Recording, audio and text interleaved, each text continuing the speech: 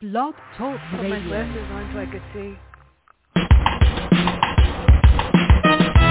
Let's get lost in a better place. Pick up a book, travel through time and space. So much to learn, so much to see. A chance to escape reality. Open your mind and your heart. Gain new knowledge, get a fresh new start. Network will bring you there. So let's talk about it. We're live and on the air. Hi everyone, this is Fran Lewis. This is MJ Network. MJ in memory of my sister Marsha Joyce, and this is going to be so cool. We have my favorite authors in the universe here. We have Dick Belsky, Charles Salzberg, Vincent Zandri, and Bruce Coffin. And we're going to talk about whatever we want to talk about. I have no clue. I'm up since 10 o'clock for whatever reason, and I sat down with my questions, and I'm saying, this is really interesting. And Charles, thank you for sending Patrick more. I am reading 27 Days. Yeah, and that's what started me. That's what started me off on the questions for today. When you have a character in your book that's a PI or a detective or anybody, and they decide to break the law, how do they get away with it? There's Bruno in David Putnam's book. There's Rick Cahill. There's your Peter Fortunato. And there's Corey Douglas, and there's Andy Carpenter. How do you create a character that just, it goes rogue and does whatever the heck he wants? That's part of my question. That's my first question. How do you do that? Well, Vincent, you're the king of doing that. I know that, with Moonlight. Yeah. Charlie, is that for you, that question? No, for you, Vince. Well, anybody that wants to answer it, go right ahead. Right. I'm going to get to the real crux of this in a few minutes, but I thought this was like, I'm reading the book at 2 o'clock in the morning because I couldn't sleep again. And I said, well, wait a minute. This guy, Nick Crane, is really unreal. I mean, he does anything he wants, and then he actually meets the person that is against him, and I wanted him to clunk her over the head a little harder with the champagne bottle. Seriously. Go for it, Vince. Yeah. Well, I mean, we're not writing true crime, so there's that. I know. And we're not, Belsky, I know you write true crime, but, partly, but, and we're not writing, I'm not writing police procedural either, not by a long shot. In fact, my best friend and sometimes girlfriend, reads my book and she's like, oh my God, this is insanely ridiculous. I can't even, and I'm, and I just had an editor of mine come back with notes and they're like, wow, what a bunch of bullshit this is, but it's really good, because I don't think I know I wouldn't read like Charlie or Dick or any of those guys, or unless the PIs were going to break the rules and stuff like that. And I've always said, like, there's right in terms of the law and there's right in terms of God. And oftentimes you have to just break the law to do what's right. And so that's my PI, all my PIs code. I had that surgery, so I'm going to be a little quieter today.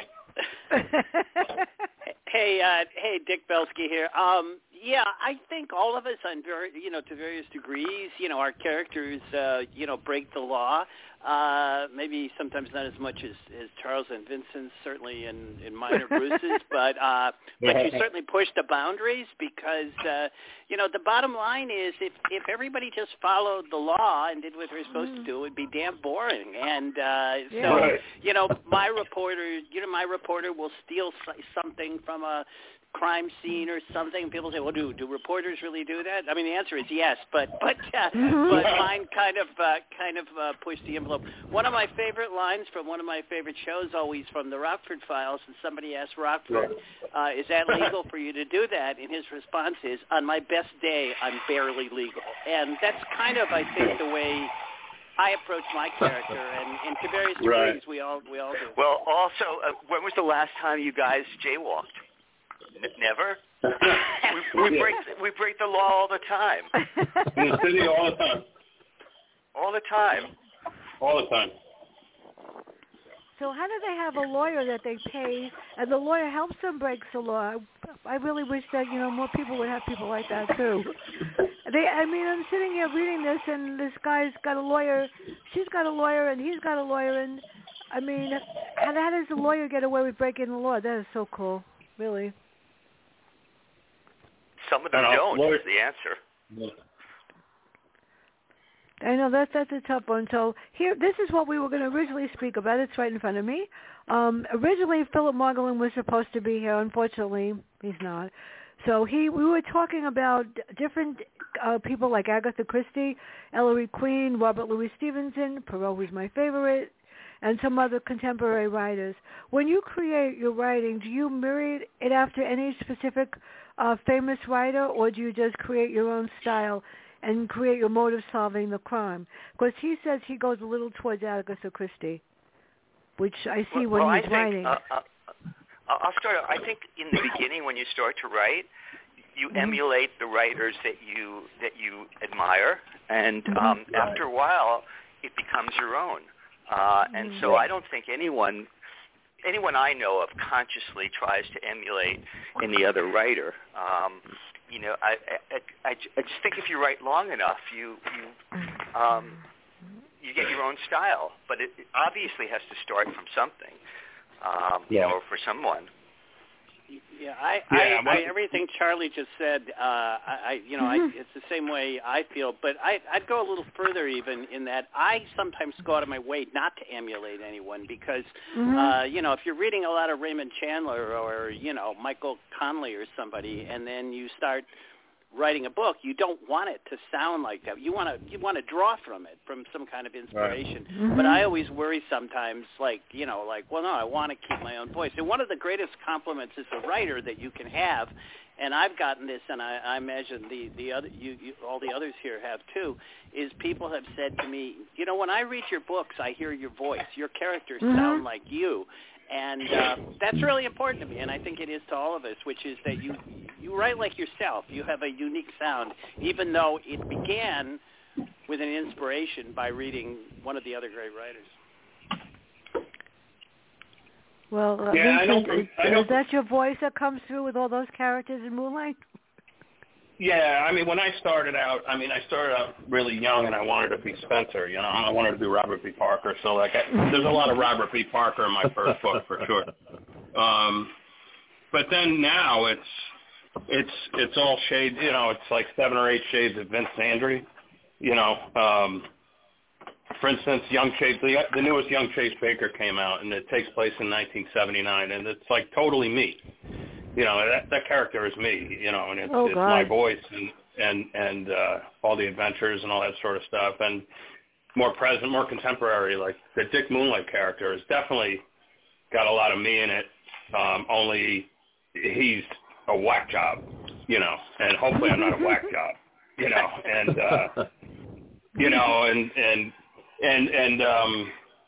all of them have a little bit of me in them, and I kind of wish I was, some of them, but it's kind of like what Dick said, it is my voice coming out, only on steroids, sort of, if that makes sense. Yeah. That's different, I'll tell you that. I don't know. When I read Bruce, when I read yours is different than everybody else because you're writing it from the point of view of a police officer, right? So that's different. Right. Yeah. And there's going to be, whether I intend to or not, I think there's a lot of John. There's a lot of me and John, especially when it's pertaining to the inner dialogue. The close personal thoughts that he's having. But I don't think any of us, I agree with these guys. I don't think anybody really sets out to try and be any other writer, especially if it's somebody who's really popular already. You're probably not going to be able to do better than what they're doing yourself. And I feel like it's hard enough what we do, I think, to not worry about what you sound like. I think we all have to find our own voice and write that voice. I think that just comes out automatic. It would be very difficult to try to emulate, I think, another writer's voice. That's the one thing that they can't teach. You can learn a lot of things about the proper way to write, but entertainment, when you hit it right, I think the reader makes a decision on whether or not it's any good. No, I agree with you. I just wanted to say that, I mean, I think Bruce is 100% right in that none of us kind of willingly will emulate another writer. Most people don't do that. I think the danger for some people, including me at times, is that you don't want to inadvertently emulate somebody. Like if you're reading something, and I'll name drop a little here because I always thought this was a really interesting conversation. I once had a chance to talk to the late, great Sue Grafton, and she told me, it was at one of the conferences we all go to, and she said that she never reads books while she's like in the process of actually writing her own. She obviously we all read, but she's always afraid that the book she's reading, that she will pick up the style and sound of it in her own book. And, this came about because I'd asked her to do an author blurb for me, and she said, and I always love the line. She said, if I read your book while I was doing my book would sound like a Belsky. Well, I don't think it really would. It would sound like Sue Grafton. But I understood what she was saying, and I know sometimes, like, if you're reading a series of Chandlers, you got to make sure that, that your book doesn't inadvertently sort of sound a little too, Raymond Chandler-like, and sometimes you don't do it intentionally, but it's in your head. It's in your head. I'll add to that, Dick, because I do not read fiction while I'm writing fiction usually. But the thing is, there's the other side of that too, is if I'm reading fiction and it's good, I'll get so depressed and think I can never write as good as this. So I know the feeling. Yes. Yeah. So there are two reasons not to write, to read fiction while you're writing. One is that picking up the style, and the other is, oh man, what am I doing? This writer's so much better. Well, the answer to that for me, Charles, because I've had the exact same reaction, and with a few writers that you and I both know, and I'll read it and I'll think, oh my God, I can't do that. Is then I think about, well, what can I do? I create good character, I can write good dialogue, but I can't write the kind of descriptive phrase that somebody will. Somebody could do a thing on the sunset that I'm like, I just can't do that. So I try and focus on what it is that I can do. But I have the same reaction, Charles. Yeah. The other thing is, it's just like life. I mean, what are you better off, being yourself or trying to be someone else? If you try to be someone else in real life, people are going to see it right away. So what's the point? So you might as well just develop your own style, and I think it happens naturally for most writers. Is they learn, they take in, and then when they spit it out, it comes out a little different, hopefully. And I'll take that one further even than that, Charles. Like, why do we all write? I mean, it's not really because of the money. I mean, there are probably a lot better ways to make money than writing mystery fiction. For me, it's the money. For me, it's completely the money. Well, yeah, but that's just because you never stop writing. But the reason most of us write, the reason I write, is because you want to get yourself, your personality, your feelings, your words out there to people. You love it when people are reading your books and and what you're saying. So like what Charles said is like you want them to be reading you. You don't want them to be reading somebody that you've channeled through yourself. Well, you want them to hear your voice. And I'm terrible at dialogue, so I could write like a scene or something, and I usually write it from the dead person's point of view, so they can't criticize me, because they don't really know the voice of the person that I'm writing about. But when you create your main character, you don't get somebody that says, I'm reading 3 books at one time. I won't tell you who they are. And they're all got private investigators, but one is kind of like someone that was captured in order to get him to do something that a law enforcement person said if he doesn't do it, he's going to wind up dead. I mean, how do you write something like that? I mean, seriously. In other words, the President of the United States said that if he doesn't do this, he's going to wind up dead. This other one says if you don't find this guy, if you don't turn yourself in, we're going to kill your friend. And how do you create a character like that? They're all the same. And after a while, they go like, help. And these are famous people, so I won't say who they are, but yeah. How do you create a unique character like that, that's a PI or a police officer, and it doesn't wind up having to do something that's against the law, like that.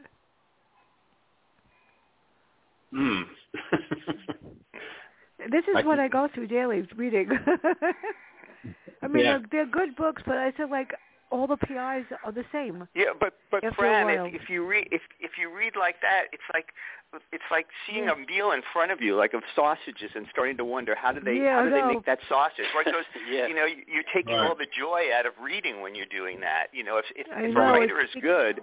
If a writer is good, you will believe anything that they write if they're really good, if they're convincing. So, you know, that's the way I feel about this. Is you know, it's up to the skill of the writer to make it work. Yeah, well, one of them does work, and the other one, it's like I've read a lot of his books, and I hate it. You know, it's like the same character, just a different plot. And after a while, you get stale.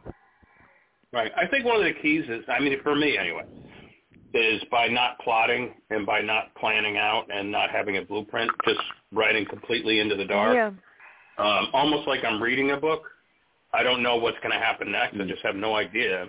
And it just sort of, and I surprise myself. And every day when I wake up, I have this like sinking feeling in my stomach, like, am I going to be able to continue the story today? Because I have, I'm going into this with, you know, I'm parachuting almost without a chute, and I sit down with my coffee and I start in on it, and it, you know, the muse hasn't failed me yet, and you know, and hopefully by me being surprised and pleased and having fun, you know, the reader's going to be like, okay, this is original, and this, you know, I didn't see this coming, I didn't see that coming, and this isn't your basic boilerplate plot that you see from the books on the table at the Barnes and Nobles, and you know, because the publisher's paying for the space and all that sort of garbage.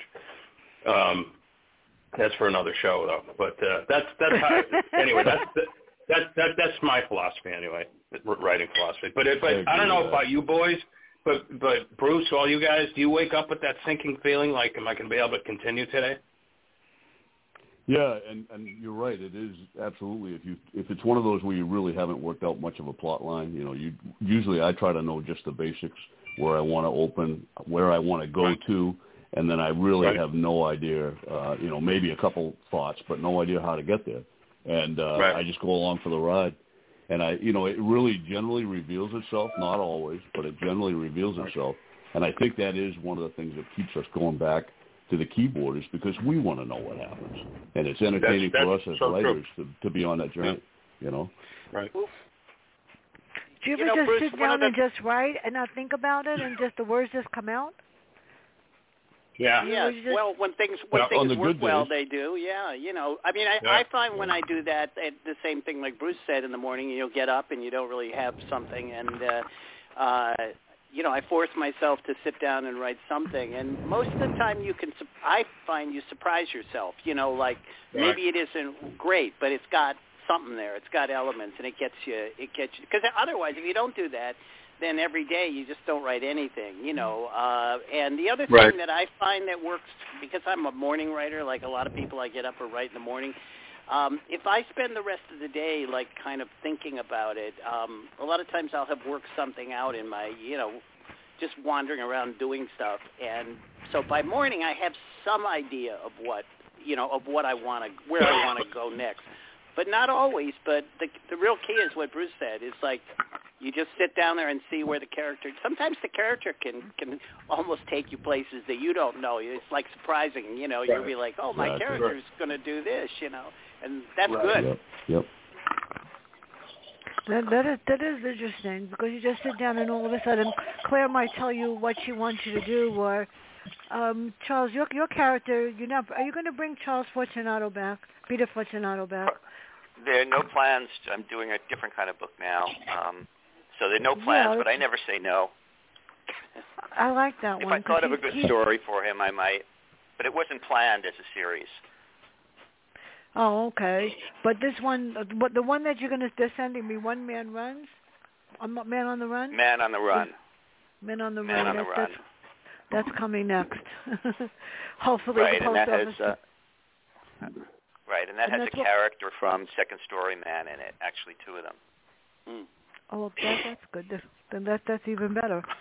But there's a whole kind of, like, different kind of writing, and considering I read just a couple of books a week, maybe 10, if I'm in a good mood. Incredible. Yeah, I wonder sometimes, and I do understand what people are writing. Sometimes I really don't want to, but I do. When you do a book about history, is there ever a time when you have to, and because I do fiction, historical fiction, like I did the other day, and I fact-checked the author's whole book, and it was perfect, but that's beside the point.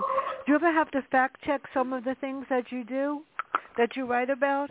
And sometimes I'm reading the book and I'm going like, why did he write this? Or do you write in first person? Fran, if you don't, you can be sure that some reader's going to. So you better. Yeah, you guys fact-checked everything. Yeah. Yeah, you have to. Which do you find more difficult, narrative writing or descriptive writing? Or does anybody write with persuasive writing where you're trying to convince the reader to believe your point of view? I try that, but it doesn't work. I don't like doing that. I feel like that gets preachy real quick if you start doing that. I think it's better to have every character have their own kind of thing that they're carrying, their own point of view and whatever. It's really easy to get preachy, and I don't like doing it. I like the subtlety of the writing and not about that so much. Yeah. Besides, that's called propaganda. Yeah, it's an interesting topic because I've read a couple books by some pretty prominent writers who I like, but I get turned off when they start preaching to me like politics and stuff, and they suddenly get into their views on. And it might even be my views, but it's when you're in a fictional world, it's like you're in this little world. It's kind of like we've talked in the past about writing about COVID. I'm one of those people that I don't write about COVID because in my fictional world it doesn't exist. I know people that do. They will know it's part of everything that goes on. But I don't like preachiness, and I don't like a lot of real life things intruding on the fiction. At least when I'm writing it. I'd agree with that too. Same thing. I'm actually slightly different because it's something like COVID. I might mention. It's just a mere mention because it's part of it's now part of the culture and all that sort of stuff. But like I did a full story called Domestic Dispute and it was a short thriller. I don't think it's 8,000 words, 8 or 10,000 words, but I did a whole short thriller called Domestic Dispute in which Bruce, you'll back this up. One of the worst things a cop can one of the most dangerous situations a cop can ever encounter is a domestic dispute. And when they started talking about 100%, and when they started talking about replacing cops with social workers, I'm like, oh, there's a story there. And so the whole thing starts out. It's really a top cop who has to answer this domestic dispute because they don't have enough cops on the force to handle it. And so he's drinking on the job, and the first thing he does is when he goes to the projects, he meets up with the social worker, and she's like, I smell alcohol on your breath. And he's like, believe me, by the end of this, you're going to be drinking too. And so in that sense, and I think it's one of my finest stories, but that's me patting myself on the back. But to me, I look at something like that and I'm like, it's not preachy, but I can't ignore that. You know what I'm saying?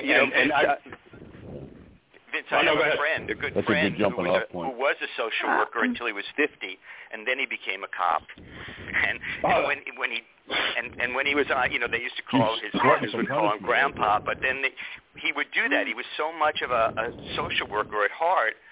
He'd catch someone and start to talk to them and figure out why they did it. And his partners would say, hey, Mark, you're not a social worker anymore. You're a cop. So...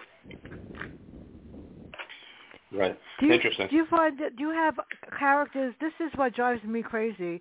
in public and, in real life, and I'm glad that people sometimes do it in their books too. When you have a character that's older, out of nowhere, 40s, 50s, that to me, that's old. No, I don't even deal with that. I hate, and I'm serious, I hate when people talk to them as if they're 105. Does anybody? You don't do that in your writing, because I walked in to get something done yesterday, and they asked me my date of birth. I said I failed to remember that. Don't worry about it. They didn't even bother to ask. And the doctor comes in, and he actually talked to me like I wasn't 107. But sometimes people talk to you when you're writing. Well, how did you know how to write that? Because how would you know how to do that? And that gets me a lot. Do people judge people by how old they are or how long they've been writing and feel, after a while you can't do it anymore? That's what drives me crazy. I can't stand that. I actually think age discrimination is a big deal. I'm very aware of it, and it's even worse as I'm sure people here know. It's even worse in like screenwriting, script writing. I mean, where everyone's 24 years old. But even with us, I'm very aware of it. I don't broadcast how old I am, and I think it's a problem. I mean, it shouldn't be, but it is, and it's all relative. Like in my books, my character is approaching 50. But, I have incidents where, people that work for her who are 23 are, treat her kind of like she's an old lady, even though, 50 isn't very old for most of us these days. But I think in the real life, I'm always very aware of how old I am, and all of us are sort of, in that age bracket where I think it matters, and you just have to deal with that. It does, because I get it from, I won't tell you how many, the distance between myself and my brother, who thinks that my mind is gone, and he wishes his mind was like mine, not gone. And they automatically, call you, do you know how to do this? Well, if I didn't tell you how to do it, you probably would have screwed it up to start with. That's what I'm saying. And it bothers me, because sometimes in writing I notice that they talk to older people or in the hospital, or they talk as if they don't understand what they're saying. It drives me crazy. I can't stand that. You're right. Age discrimination, and the other thing is medical discrimination, too. The same thing, with this COVID thing. So my other question is, how do you change people's mindsets about writing? How do you change them to understand that you're writing to send them? Sometimes it's to send a message. Sometimes I find a message that the author doesn't know is even there, and I just find it.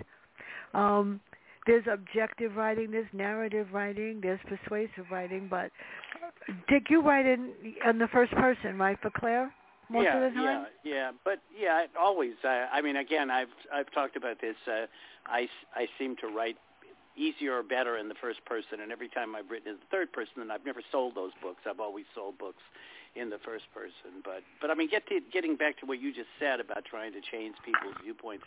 I mean, I don't do that. I don't care. I'm not trying to change anybody's viewpoint. I'm just writing a book, and you hope that people will get something out of the book, that they'll get obviously entertainment, but maybe they'll get some message out of it too, because we all put more message about being moral and stuff most of us in our books, or immoral depending on the book, and I don't set out to like change somebody's mind about somebody or instruct them on something. I'm just writing a book, and they can take from it whatever they want.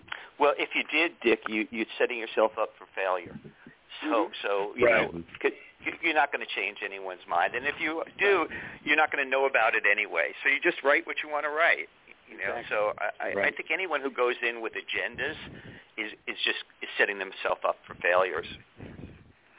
That's true. So what happens sometimes when I had an author the other day, and I won't tell you, a very famous person, we were talking, and the author said that he wrote the book, and then the editor told him something, and he had to write the book over from the beginning. Do you do that?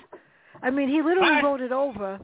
He said he wrote it over. He had to write the whole book over because the editor didn't like something in the middle and the ending that he wrote. I would have told him to go, what himself. I don't think that normally happens. He would have said that. He said he wrote it over. I go like, I have enough trouble writing the first draft, and I don't read it after that. I hand it to my editor and go fix it. Leave me alone. But this was somebody famous? This was a prominent author? Yes, I won't say who. Yeah, prominent author. That's very hard to take, because normally they wouldn't do that, and even less so with someone who has a track record. So.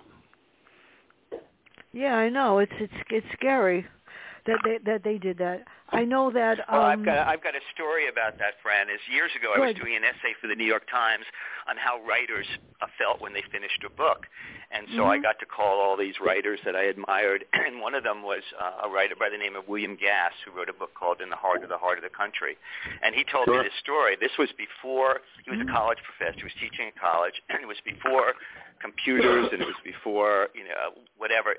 So that if you wrote and you wanted a copy of your manuscript, you had to carbon it. And so he finished his novel, and he put it in a desk drawer. He did not have a copy of it. And he came back the next day, and it was gone. Someone had stolen the novel. And so he had to write it all over again. And he said it came out better. And then the end of that story is several years later, he got a call from a friend of his who said, I think I saw something very familiar in a literary magazine. It was a play, but I think it looks very much like the book you wrote. And sure enough, it was a teaching assistant who had stolen his book. Wow. And was passing off parts of it as his own. But the point of the story for me was that he rewrote the book from memory pretty much, and he thought it turned out better. So there might be a lesson in there for all of us about rewriting. Yeah, there's definitely a book in there. Well, I can see now. I hope nobody has a computer like mine. I write my book reviews and I put them on my notepad on my phone, which is staring at me, and then I put them on a computer because they disappear. Seriously. Yeah, but going back to your original point, which I find pretty astounding about the editor saying no, you got to write it all over again. Yeah, they wrote it over. Yeah, he wrote it over. I think most of us wouldn't do that, but because again, it's our book. But the closest that I ever came to that is I wrote a book a few years ago, and a new editor. I got a new editor who I hadn't had before.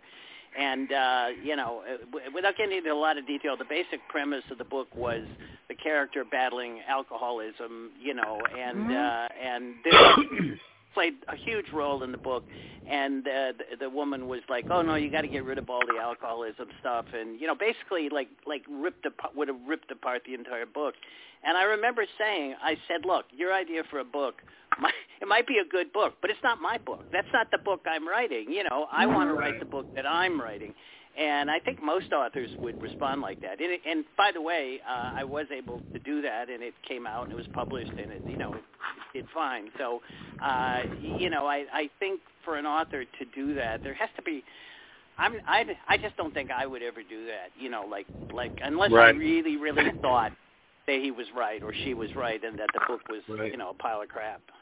Right. What would happen if they won't publish it? What happens if the editor said that, we're going to hand it in and we don't, and this is a famous person, we won't publish it? I mean, the person can always go to another publisher, right? Well, then you do it yourself or you find another publisher. But just to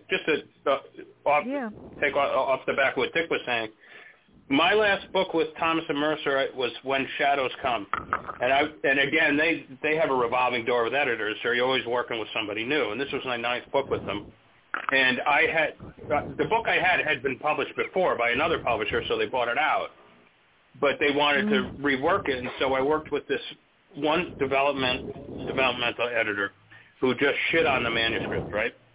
And I was still at that stage where I was like, all right, well, I'll do what you say, and I'll do what you say. And it's the one book. It was just a disaster. And it was the one book where I had fans of mine saying, like, dude, what are you doing? You totally lost me with this one. And I was like, that's it. That is the last time I listened to a developmental editor. This is the book. If you like it, great. If you don't, go somewhere else, because I can still publish this book, and I can't wait to get the rights back and put out the original manuscript. I should have learned. I actually learned this early on in writing school when my very first book, The Innocent, my creative thesis, and my professor at the time, my advisor, suggested a whole bunch of edits and things to take out, and I immediately put them back in when I got out of school, and sold it, and a big deal. And so I should have learned, right off the bat that never trust a developmental editor for anything, unless they really do come up with a good point. But for the most part, they're being paid to screw around your manuscript. That's what they're being paid for. That's scary. And they're not there to make it better. They're there just to do it. They think they want to do it. So before I forget, I didn't have that. This is going to be big on Thursday, people. T.J. O'Connor is going to be here. We're going to talk about the Hemingway Deception. I get the first interview, and I read it. And you want to meet his two characters? Those two characters will take you, you don't want to mess with them, and they'll take care of things for you if you need it. On the 27th, I've read that book too, Fran. And what do you think? And I've read both of his earlier stuff too. It's really exciting international. It's the kind of international political intrigue stuff that I don't do, but is real political thriller stuff.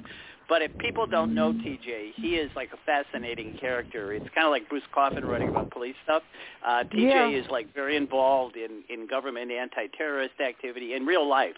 So he knows, I've done a couple of events, but he knows so much about that, and obviously he's able to put that in the book. So that's my little plug for TJ. Yeah, it's an excellent. He does excellent it, and you have to read it because you don't want to start with those two girls. But actually, I could use them to help me do something. No. He's got two really tough female heroines in there. Yeah, they're really good. And on the 27th, we have Derek McGavin and Sanders' Agreement. And on the 6th of March, we have Vincent Zandri who's going to talk about the Moonlight series.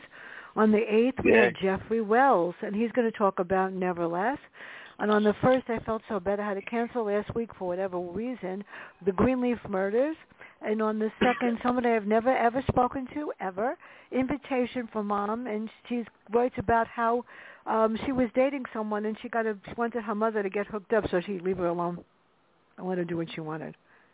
Okay, so what I've noticed is that also nobody writes flashback, right? Do any of you write flashback? And thank God you don't put a journal in it. And some of the authors lately have been putting like little outlines of the plot. In the plot. Do you do that at all? I don't. I do some flashbacking now and then, but that's about it. Yeah. So, I don't do either. I find in reading other people's books that's a real danger area, unless somebody does it really well, especially if they're jumping back around in time and you're reading flashbacks and you're reading present day. Yeah. I'm the same way. I'll do it occasionally, I suppose. I don't know if it's a flashback per se, but unless you do it well, it gets very confusing as a reader. Right. I just finished one that the author wrote now and then. And I go like, why don't you just stick to now, because then doesn't count. It gets confusing. Sounds like they're trying to be stylistic. Yeah. Sounds like a stylistic thing for them. It depends on if it blends in, if it makes sense. Sometimes the then makes no sense for the now, and it just doesn't fit. And sometimes the prologue is like, why did you write that? Because it has nothing to do with the rest of the book, as far as I can see. So, seriously, if you were going to create a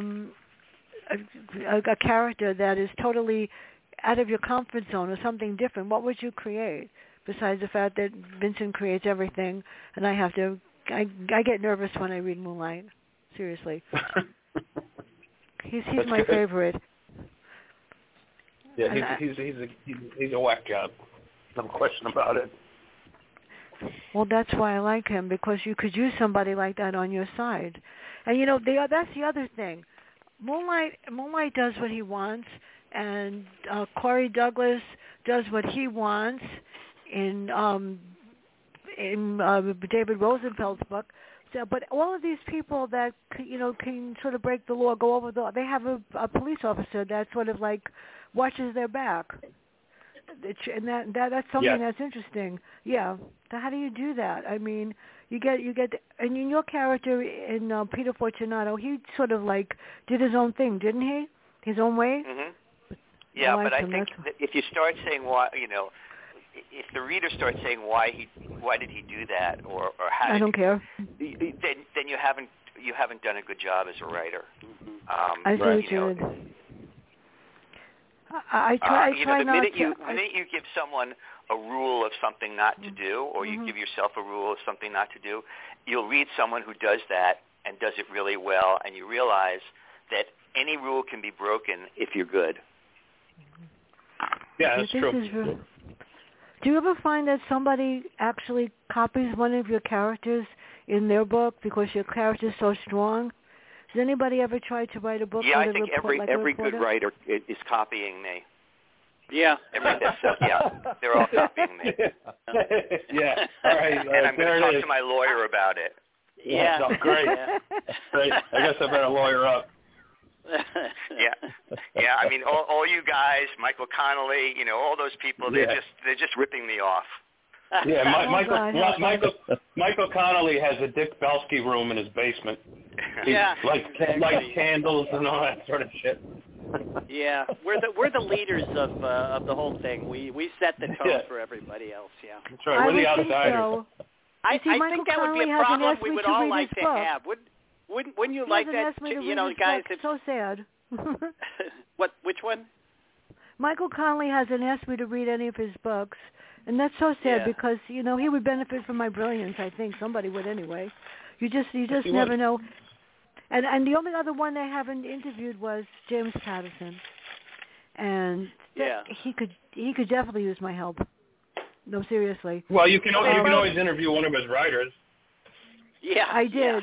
I did, and it's not quite the same. And there are certain questions when you interview one of his writers that they won't answer. Yeah, because they have to sign just non-disclosure agreements. Yeah, they won't tell you who writes what, but you can figure it out if you like me, you're going to know right away. Yeah. But I know that's my dream. That's my dream is to have someone ask me to sign a non-disclosure. Right. Yeah.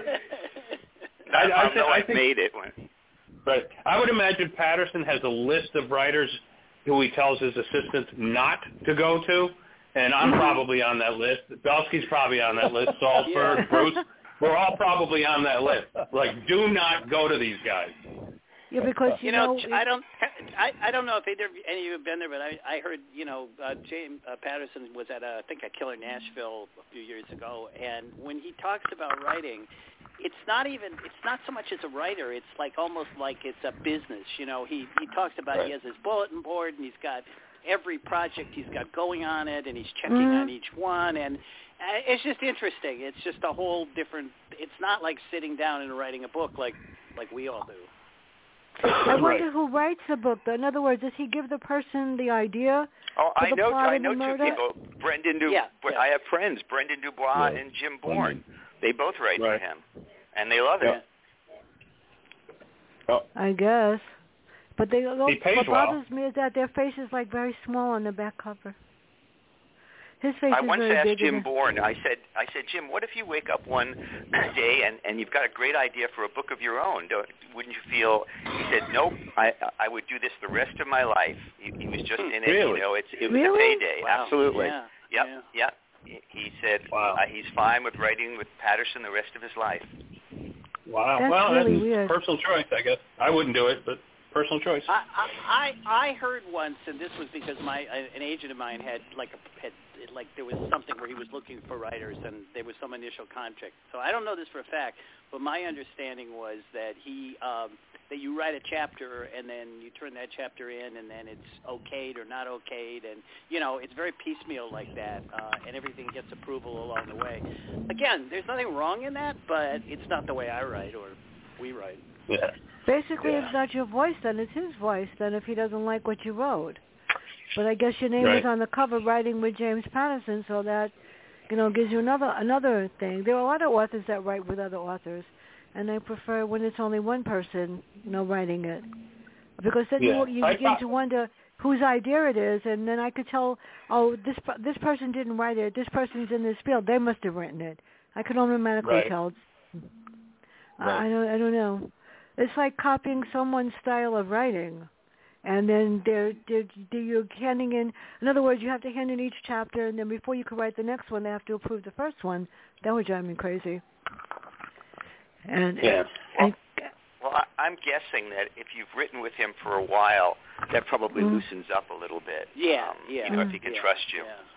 Right. So the other person we just talked about there, friend, Michael Conley, this is something I've wondered about, and it's like, you know, Michael Conley, in my view, is probably the greatest, to me, is the best mystery writer of the past 25, 30 years. I've read all his stuff. You know, I think, you know, even when he's not at his best, he's still very good. And but now he's not only puts out basically a book a year, but he's got 4 series. I mean, there's Bosch, there's the spin-offs, there's the Lincoln Lawyer series, and he's very involved in all of them. I mean, you know, he's like an executive producer.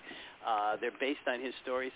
I just, like, I'm fascinated by, like, how he's still able to write the books when he's still dealing with all that. That's an awful lot on the plate. He's incredibly successful, Dick, and they're all very good. Yeah, but Dick, if anyone should understand it, it would be you, because he's a newspaper man. That's you know, that's what you guys do. I say the same thing about you. I don't know how you write 2-3 books a year either. You know, so I think it's a different kind of that was your training. Yeah. Right. But Vince, you write 5 books he a really week. He really is a journalist. he was at something a few years ago, and he actually said that to this day he still thinks of himself as a journalist, even though you know, he hasn't done that for 30 years or whatever. So I think you're right, Charles. I think there's a lot of that. He's got deadlines, and he meets the deadlines. You know? Absolutely. Yeah. I mean, that's what I learned as a magazine journalist. If I didn't beat the deadline, I didn't get paid, which meant I didn't eat and I didn't pay the rent. So you learn that, and that was your, you know, that's the way you made your living your whole life, Dick. So you know, I'm amazed at it, but. You know, it's amazing that you should say deadlines, and I don't get paid to do reviews, people, ever. And yet, I get emails from everybody, you're supposed to post that at 9 o'clock tomorrow morning, don't forget. I'm going, wait a minute. And I actually do get deadlines.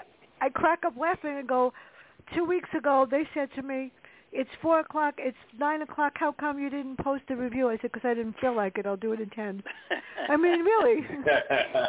Well, you know, Fran, I teach 2 writing classes, and everyone in those classes, close to 30 people, they're all good writers, and if they don't have a class, they don't write. So, for instance, I don't teach during the summer, and you would think, oh, during the summer they'll write. Come back in the fall, no one's written anything. People need deadlines. Most people need deadlines. Well, you don't have to worry about me. I mean, I get the books, and the post, this is what my biggest complaint. Book mail is like, I don't know where they are. I got Patrick's book on Saturday, and somebody put it on the wrong mail table because of this nonsense that's happening in the world. They're not allowed to bring the books upstairs, except when my friend from UPS Wiz brings them up when nobody knows that he does it, because he does me a favor.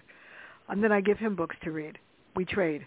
But, I mean, seriously, book mail is like, I've got 10 authors that said they sent the book and they never got them. And I don't even know how to deal with that. And they call the post office and they go, well, we don't have it back here. So those deadlines, I can only do what I could do, yeah. I mean, I know that I posted Mark Greeny's book, which came out today. Tomorrow comes out. I did it yesterday, just so I wouldn't forget. They wouldn't tell me I didn't remember to post Burner and all the rest of them. I posted a whole bunch this week because, you know, when it rains, you get bored and you like to write. Right. So what if somebody is just starting out as a writer? And then I want Charles to tell us about his new series and Bruce about his new everything that's happening and everybody's new thing. If you was telling a person that's starting out, what would you suggest that they do? Just sit down and write, pick a character, or just do your own thing and not worry about it? Well, I think every writer, I mean, I'll chime in. I think every new writer should sit down and go through, I mean, this is the cliche, but like go through at 10,000 hours of just writing pure crap until you finally hone your style and you finally understand what's good and what's not good and what's, you know, what passes muster and what doesn't. And the closer you can get to writing a really good, clean first draft, That's what you're shooting for. I would say anyway. But it takes a lot of hours before you can really it's like chipping away at a block of marble with a feather, and well, do you and you really have to have that dedication. Do you decide that by yourself self-determination. whether it's good, or do you ask somebody else to read it? Because sometimes people could be really mean and just say, "Oh, I hate that book," just to be mean. I think in the not beginning, in the beginning, I think you definitely need people's feedback for sure. Mm-hmm. But I think by the time you get to be all the authors on this panel, by the time you get to have our experience and where we're at now, I think you actually don't look for people's opinion. You know inside whether or not it's good. Well, I would agree with that. I agree. Don't you also? Yep. I was just going to say, don't you also pick? I pick a few people whose opinion I do want, but not everybody. Mm. So I don't show it to my friends and have them say, "Oh, this next. Why should I listen to them?" But if my agent tells me, and I trust my agent because she's read my stuff, I do listen. So I think it's important sometimes to listen to people, but they have to be people that you really believe and trust in. Right. Mm-hmm. I mean, don't ever ask your family to read it. Trust me. No. That was my first mistake when I did my very first one. And my sister read my first book, and I wish she was here because she had a critical mind that made sense. But then when you ask people to read your book, sometimes I didn't like it. It's not my kind of book. And then you can't get discouraged, right? Just like, so you didn't like it, so maybe somebody else will. I mean, my mother tells me she hates some of my stuff all the time. You're right. I just want to go back. Vince sends a book, and then I just finish it in an hour. And then I write a review, and I go, "Did you really write that?" I wrote that.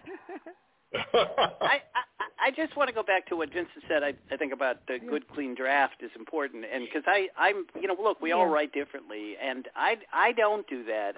My goal, and I tell people who want to write this, is just get it down. Whatever it is, just get it finished, get a draft done.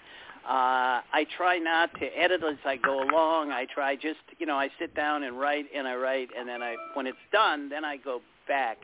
Because I just find that if I start trying to get a clean draft or edit along the way, I get bogged down. I'll spend a week on chapter 5, and I don't want to do that. So we all do it differently, but my goal is not necessarily a clean draft, but a draft, to have something to work with.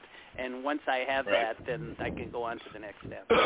I agree with you, but once I write it, I just give it to my editor, and I go, "You fix it, don't bother me. And don't tell me what these typos I have. You fix that too." For a new writer, I think is finishing whatever it is they're working on. I think that's the hardest thing for any new writer, because the ideas are coming at you fast and furious. But if you don't learn the number one lesson, which is actually finishing what you start, you'll never be a novelist. You're right. That's So, right. Bruce, tell us about your new series and your new partner and what you do, what's coming up. So, and when am I getting it?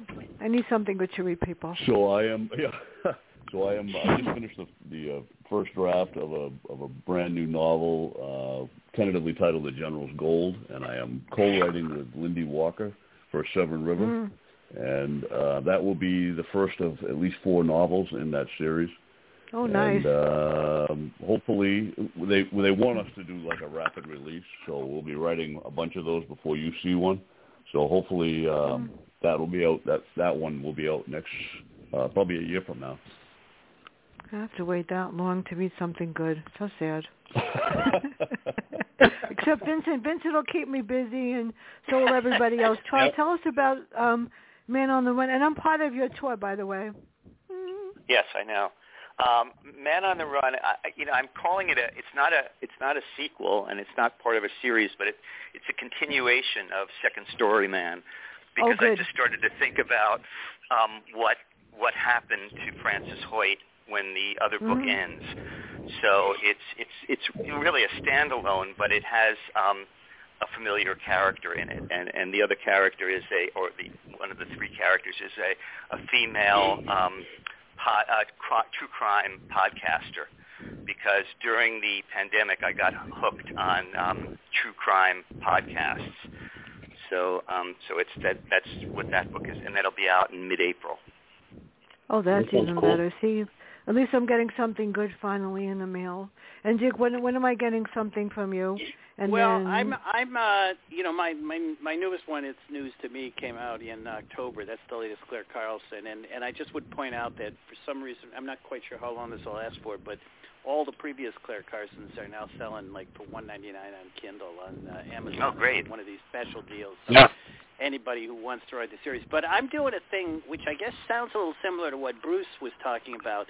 I've got another Claire coming out in I think early 2024, which I've just finished. But I'm doing 3 books in a row with this thing they call the rapid release, which seems to be something that is very intriguing to people, which is basically to almost simultaneously, either month by month or even together, to put out all the books in a series. So I'm writing 3 thrillers for a company called Bookature, and they're all going to be released around the same time in 2024. And I guess, Bruce, the idea on this is that people don't want to wait a year to read the next book, so they'll read one book and then read the next. What's your gut instinct on that, Dick? Is it going to work or not? I My have a gut feeling about instinct that, was too. when I heard about it, I said to my agent, "This is crazy." That's my gut instinct too. Is you got to give people time to want the next book. But well, it is also a trend now. It'll be interesting. It's also difficult to write. And again, Bruce, I don't know if you've had it. So I'm dealing with the same character, but in the book, because they're coming out at the same time, there's like no time gap. So like presumably when she finishes one case, she's then doing the second case, but she's just finished the first case. So that gets tricky too. It's not like, oh, last year I solved this. It's like last week or last month I solved this. So I my reaction is the same as yours, but like with a lot of things, it's the publishers make the rules, and they've been this company that I publish these for, Bookature, they're very smart about a lot of publishing stuff, and in the end, I'm just like, fine, whatever you think is best. So, but it'll be an interesting experiment. Well, I'll take the experiment. You can send them to me because once I finish a book, I'll read the next one, and the next one, and this one. Without a doubt. You see, sometimes you just don't want to wait another year. So, Vince, what am I getting from you that's going to keep me busy? Because, like, I have 4 inside and 2 are so-so, and the other 2 are, why are they doing this to me? I never know what's coming in the mail. Right. Quietly Into the Night, my first psychological thriller since Moonlight. Or no, my first psychological thriller since Paradox Light. A standalone should be on the way to you. Also, we just finished Moonlight Runs. Moonlight Gets Schooled. I'm just starting Moonlight Justice. Goody. I got The Woman with Two Faces going. I got and by the way, I have a brand new website, VinZandri.com. VinZandri.com. It's a brand new website. I visited it and it looks great. I went to it. It looks great. Thanks. It even has a movie theater, which I'm collecting all these old noir movies that are, they're free on YouTube. You just, copy and paste basically. But it'll have a movie theater, so I'm pretty excited about that. And it also hooks up to my Writer's Life channel, and so it's a much free popcorn, I hope. Yeah, you got to make your own popcorn, but whatever. Yeah. Hey, Dick, I got a funny story. I sent Bookature a note about a book I had going about a year ago. Right. And I got a form letter back from them, and I wrote back to them, "Are you fucking kidding me?" And I never heard another word back. Well, we all have our, they've been actually very, it's just, I guess, who gets it or whatever. It didn't matter. But it was and they're very, they're very women. Yeah, I just I found them. They're very much of an online publisher too, which is fine with me. Fran has trouble reading them, but I won't read it. As a matter of fact, I won't tell you what poor TJ had to do, because I have a sense of humor. I didn't tell him what I had to do. He sent me. His book is an online. No, he printed it out. And I forgot to tell him to put it in a folder because I stapled 20 pages together, read them, then I had them put them in a folder, did it, then put them in a folder. Yeah, Yes, he did. And I have a folder sitting next to me with about 500 pages in it staring at me. But I did read it. But anyway, everybody, thank you so much. I can't wait to get everybody's new book. Thank you, everybody. Thank you, Fran. Yes, thanks, Fran. Vince, I'm glad you're better. Thanks, everybody. I'm glad I got a Good to chat reprieve with you because guys. I don't have to do that till next week. I'm going to be brave on Tuesday, maybe. We'll see. But everybody have a great day. Thank you so much, and bye. Thank you. Bye-bye.